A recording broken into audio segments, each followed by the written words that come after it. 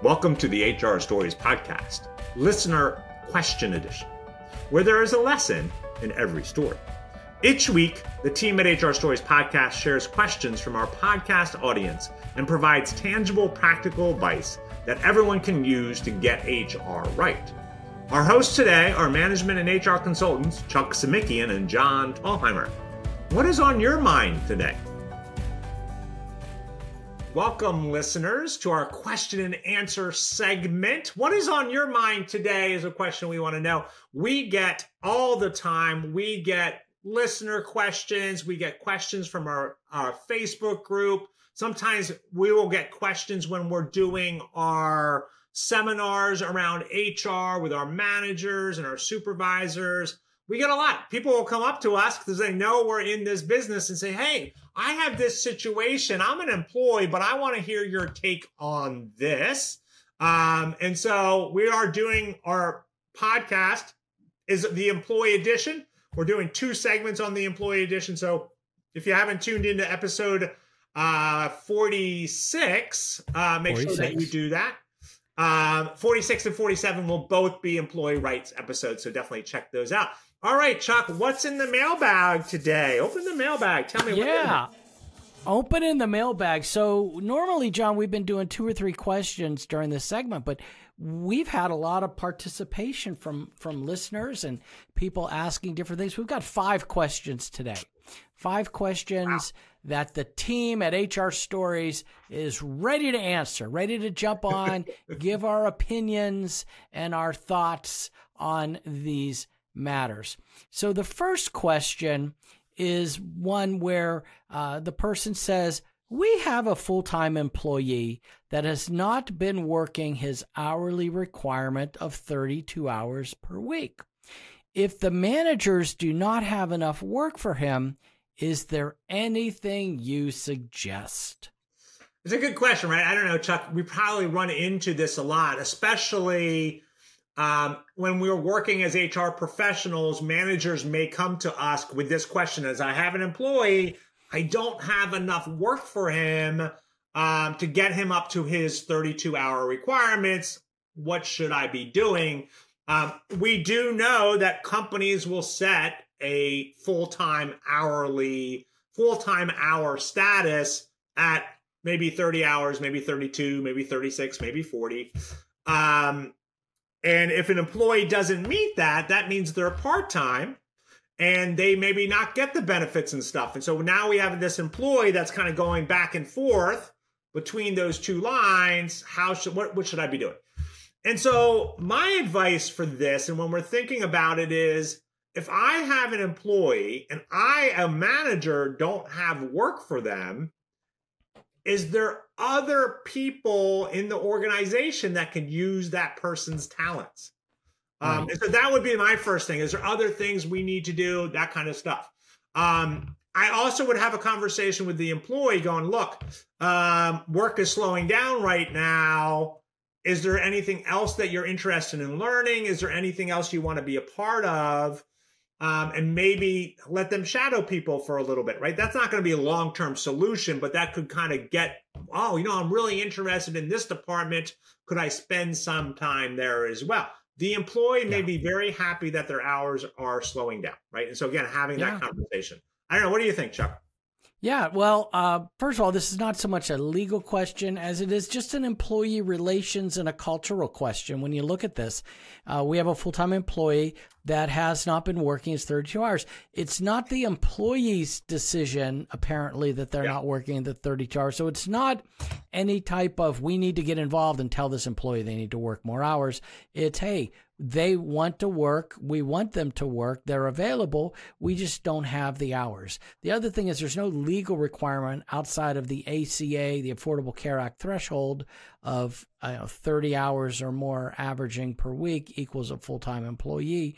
But other than that, there's no requirement that you have to give this person certain amount of hours. But from an employee relations and a cultural standpoint, yes, all the things you suggest are great.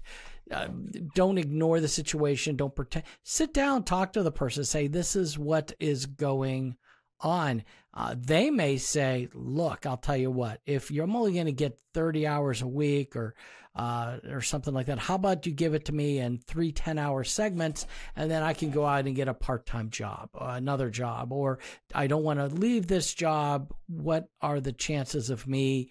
You're right. Sometimes employees are okay with it, but the dialogue, and it's something that you personally stress throughout all of our episodes and all of our conversations, is dialogue and communication. Two-way, talk to your people. Yeah. And so, I agree with all of your assessment on this. The other thing that I would kind of add in there is go look at your policies. What does your policy say? So if you have a very clear policy that says to be considered full-time, you must consistently make 32 hours per week over a 15-week period or over a 30-week period, and this person's not doing it, then you may need to have a harder conversation. Even though you want them to work, if you don't have the work, you may need to move them to that part-time role. Yeah, absolutely. To be consistent with your policies. So, yeah. Absolutely. Yeah, the policy, that's true. Make sure you're in line with that. So question 2. It's the potty mouth question of the day. I know of a department in my company that has very loud cursing all day long. They use the F-bomb as if it was candy, but no one complains. Do we not consider this a hostile work environment since no one has complained, though? Yeah. Oh, gosh. All right. So let me think about this. I want to say something very bright here. Bright. I want you to be careful, right? Because cursing, dropping the F-bomb, saying a few words, probably is not going to raise it up to legal hostile work environment. However, there should be a level of professionalism that is set within your organization. And just because this one department think it's completely acceptable, other people who may be interacting with that department may not. Let me give you an example. So I worked at a company called QVC. And I did many different things there, had many different responsibilities. One of them, at one time, I oversaw the culinary on-air team. So these were the individuals that were the food stylists that made all the foods that were being shown on air. That was their job. And most of the people we hired came out of the restaurant business. And if you've ever worked as a sous chef or in the back kitchen of a restaurant, even as a waitstaff as a restaurant, the environment can be very volatile, and people are saying things and yelling things, and can be loud and cursing and all that kind of stuff. And so some of those habits carried into our work environment. But here we are, this big professional retail company. We had to stop it right away, right? As soon as it started, we were going back there and going, you cannot act this way. You continue to act this way, you're going to be let go. And in fact, we had to let one person go because they would direct their anger and annoyance not only at kitchen staff, but also at host and on-air guests and producers and product people, right? And so it was completely unacceptable. And so to me, if I had this happening in my workplace, I'm addressing it. I want it to be professional. This is the standard we have. I don't want to ever get it to that place where it's going to be considered severe and pervasive. Yeah, absolutely. And just if I could add, the term hostile work environment, it might be a bullying environment, it might be an unprofessional environment, and it might be hostile to a certain point, but it may not reach to the legal standard of what the EEOC considers a hostile work environment, unless there is more than just the outburst of F this and F that and F this. So, if it starts going a little further, it could become that hostile work. And it's also who it's directed at or directed towards, and all of that goes into play. here's the thing, right? You don't want to have to find out in court whether you were right or not, right? We don't want to have that expense. So always address it right away. All right. What other kind of questions do we have, Chuck? We're on a roll. Yeah, today. that's a great perspective. So this is a bit of a sticky situation, so to speak. And okay. And you know, we've said so many times text messages can get people in trouble. Right. So this listener has a male employee that sent a female coworker employee an inappropriate Snapchat over the weekend at 3 a.m. saying something along the lines of, and in quotes, "Show me your boobs." Wait. Yeah. So let me get this right. 3 a.m. Was it a male coworker? Yes. Okay. So a male coworker sends a text message or Snapchat to a female coworker Saturday night, 3 a.m. Obviously, they were not working. Okay. I'm just setting up the scenario. Yeah. What's the question? She gets a message 3 a.m. "Show me your boobs." So then the male employee sends her another message the next day saying, "Oh my, this was a mistake. He had meant to send the message to someone else." Okay. Now, the female employee talked to her manager and another employee about it, but it did get around the office a bit before it came to the HR person. And the HR person did speak with the female employee, and the employee said she did not want to file a complaint against her coworker. She showed the Snapchat thread, but the original message had already been deleted, and all that the HR folks saw was the apology message. So the question on the table here is there any other action needs to be done? Is there any other action that needs to be done? So she's talked to so she heard this through the grapevine, right? She heard this, blah, blah, blah, blah. I better go. So she talked to the female worker and said, "Hey, is there a complaint do you want to do? Are you okay? What's going on?" Checked them out, made sure they were all right. The female employee's like, "I'm fine. I think it was a mistake. I'm not worried about it. It's not going to influence my working environment with this person. I'm fine." Right? That was the thing. Yes, okay. That's exactly what you hear. Yes. Okay. So is there anything else we need to do from an HR point of view? I do think that I would definitely document my conversation, right? Document. I also think I would probably have a conversation, although it will be embarrassing for both of us, with the male employee as well. Yeah. And explaining to him how that could be offensive, and I would pull up our policy of work conduct, and I would say, "Look, this is why, blah, blah, blah. I understand that you did it accidentally, or at least you're saying that, but," right? And then I would also document that conversation, and hopefully that would be the end of it. But here's the thing, right? Now you have it going around and doing it and dealing with it in the workplace, and there's not much you can do. You could, depending on the company, you could move up your sexual harassment training, right? Kind of just maybe influence that. Or if you're not doing sexual harassment training, maybe do sexual harassment training, which, just as a plug, Chuck does this fantastically. And so maybe that's it. I don't know. What do you think, Chuck? You're the sexual harassment expert. Yeah, I would say that a one-time thing, an accidental thing, if this male employee had never done this before, you're right. Document it. You need to document it, and document it with the female employee to say, "Okay, I'm documenting that. Nothing, you require no other action.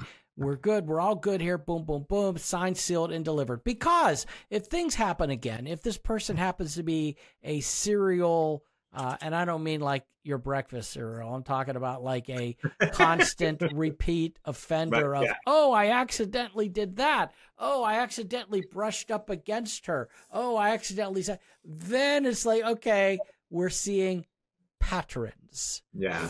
So you're going to document. I think you nailed it, John. You nailed that answer. Wow. That's high praise coming from you. Yeah. Show me your answer. Show me your answer. I want to see the math on that. There you did. You did great. All right. We do have a couple more questions, John, that I wanted to dive in here. We're pushing the limit now. Samantha's going to be a little, getting a little upset with us because we're pushing the time limit. I think we're good, but let's just keep going.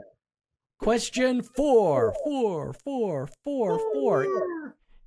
If you have an employee who reports harassment, how do you follow up with them when you investigate and find that they too may have harassed others or at least engaged in less than ideal behavior without falling into, and this was a real nice twist on this question, without falling into retaliation?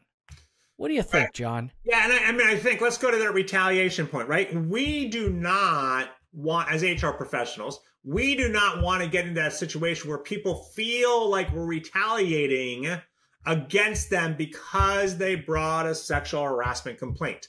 We know, I think statistically, 75% of those individuals who come forward with a complaint are retaliated against, right? Typically, it's not HR. I'm not saying HR does that. It's their managers or the coworkers that are being accused of it.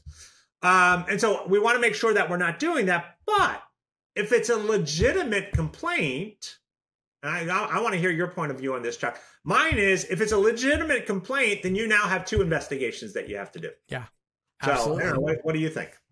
Yeah, you're gonna have another investigation going and happening concurrently, and you leave no stone unturned. You're not going to come up against retaliation if you are doing in good faith following a lead.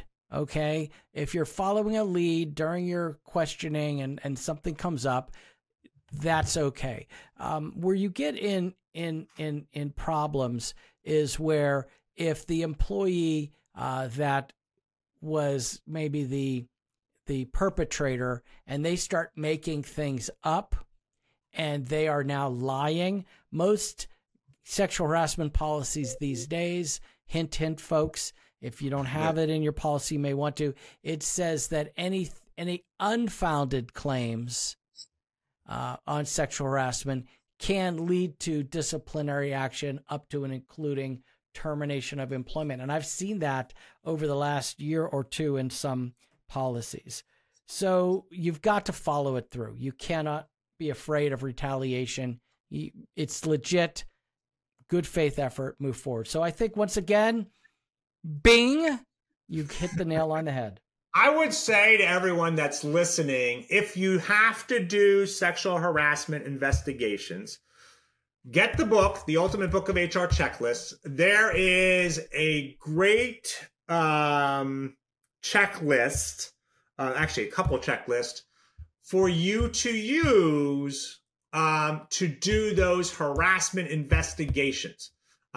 Chuck built it. So let's give kudos to Chuck. Chuck built it based on his years of experiencing having to deal with this in the workplace. And so he really goes through it. It's very clear and detailed on what you need to do as an employer. One of the big things Chuck stresses in it is documentation. So definitely go check that out. If you're interested in go to the team at hrstories.com. It's on our resource page or our product page. I think it's on our product page. So definitely go check that out. All right. We have one more question, Chuck. I'm waiting. What is it? Yeah. So this is the bonus round. Question 5. Bonus round. Bonus round. When you feel that you're being targeted and treated unfairly at work, and you are the HR person, right? But you are the only one in HR, you're a team of one in HR, and you feel you're being treated unfairly at work, where do you go? And I do have some additional information for this that might help. This questioner, this listener, and this is actually from the team, HR Team of One community, our Facebook page. This person said the company owner has commented to her that she is not professional now that she's become a mother. I'm not professional now that you've become a mother, and has started requiring me to send him half hourly schedule for each day and a summary of everything I did each day at the end of the day. Yeah, and so refresh my memory. Is she a remote worker? I think she was a remote worker. Yeah, I don't know. I know she's employed in D.C., Washington, D.C. Yeah, that's fine. And so when I hear that there's been a change of direction from the supervisor because the person is now a mother, so she's recently had a child, is what I'm assuming. And now this person, the supervisor, is getting on their case and asking them to do specific things. I get this gut feeling, Chuck. I get a little nervous that we may be going into pregnancy discrimination lawsuit, or sexual harassment lawsuit. So what do we do? What do I do? I am the department of one, so I have no HR person to go to. This person's the owner or CEO of the company. So my first question, is there somebody over them? Is there a group of board of directors? Is there a chairman of the board, right? So I'm trying to think about that. What advice would you give, Chuck? Yeah, well, that's really all you can do at this point. You know, who if it's a business owner and it's a sole business owner, there's not much more, unless you truly believe in your heart that it is an EEOC violation, that they are treating you differently because A, maybe gender, female, B, because of pregnancy or the fact that you are a parent, and you're able to show I'm being treated differently than anyone else that reports to this owner, you may have a case, at which point you could either A, stick it out and try and steer them, or B, you leave the company, and C, you could do either of these things, but you could contact the EEOC and file a complaint saying, I'm not going to leave my job, but I need some help. And then here's the thing, and I think this is the advice I gave on the webpage, is, to me, it sounds like this person is unhappy. The CEO is unhappy with the HR's performance. And I think some of the things this person was saying was, well, I'm focused on this and that kind of stuff. And so always, and this is really for employees, and as HR professionals, we are employees and HR professionals and managers, if the employee is not doing what you want, asking them to give you a half an hour progress report is silly, right? That's micromanaging, right? That you're treating them like they're in high school or they're kids. And if that's the only way, and so I would ask this HR professional to sit down with the CEO and ask this question: where do you want me to focus my time? Yeah. Here's all the things I'm working on, right? And do it in a way that's not going to be upsetting, right? And so I'm probably not clearly doing that. But I would ask, where do you want me to put my focus on? Because I may be focusing on something that I think is really important for the company, and their focus is on, and I think the example she gave, now I may be getting my questions mixed up, but the example she gave was the CEO said to her, why is Patty complaining to me that her paycheck isn't right? And so to me, what the hidden message there is, why do I, as the CEO, have to deal with this silly thing? You should be dealing with it. That's why we hired you, right? And so having that clear conversation with the CEO about where your focus should be, because honestly, if I was that HR department and I was focused on a HR sexual harassment claim in my organization, I may have let Patty's paycheck go off a little bit. Not that long, but I may. Right. And so I think that's where I would start. That would be my advice there. I don't know, Chuck, if you have any other thoughts on that. No, I think you're spot on. But what I missed in some of this was, have you talked to your boss? Have you laid out your case and just gone to them? So that's who you talk to. You talk to them first, and you say, look, here's the deal. And this could be, I'm uncomfortable with it. It could be discrimination. It could be. So I think you talk to them first. But at the end of the day, you have to be happy. So you need to decide, are you going to stay? And I know there were a lot of comments on our Facebook page on this one. Some more people are saying stay and fight. Others were saying get your resume together. So it was a really good generator of conversation. Yeah, and I love that on the Facebook page that there's so much wisdom, and people will share like, oh, I was in that situation, here's what I did, and I don't know if this is the best way, but this is what I would have done. And so then that person can take all that wisdom and then choose how they're going to act going forward. Chuck and I will jump in there too if we think it's necessary. So we love having you guys on there, so keep that up, keep going in there as well. We have some great people participating up there. Yeah. All right, folks, you've been listening to the Q&A segment, the question and answer segment of the HR Stories podcast, where there's a listen in every story, and at times we have some answers too. Goodbye, everyone. Thank you for listening to the HR Stories podcast. The material presented in this podcast is for informational purposes only.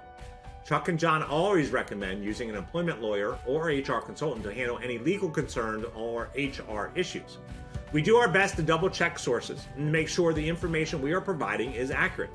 We may eliminate or embellish without changing the basic narrative to make the story easier to understand. In certain circumstances, we may change identifying information to protect the innocent. The HR Stories broadcast is brought to you by the team at HR Stories. The team at HR Stories is designed to help anyone with HR responsibilities be better at managing the employee experience. To engage with us, go to the hrstoriesteam.com and learn more about how the team at HR Stories can support your business or nonprofit. Thank you for listening to the HR Stories podcast, where there is a lesson in every story.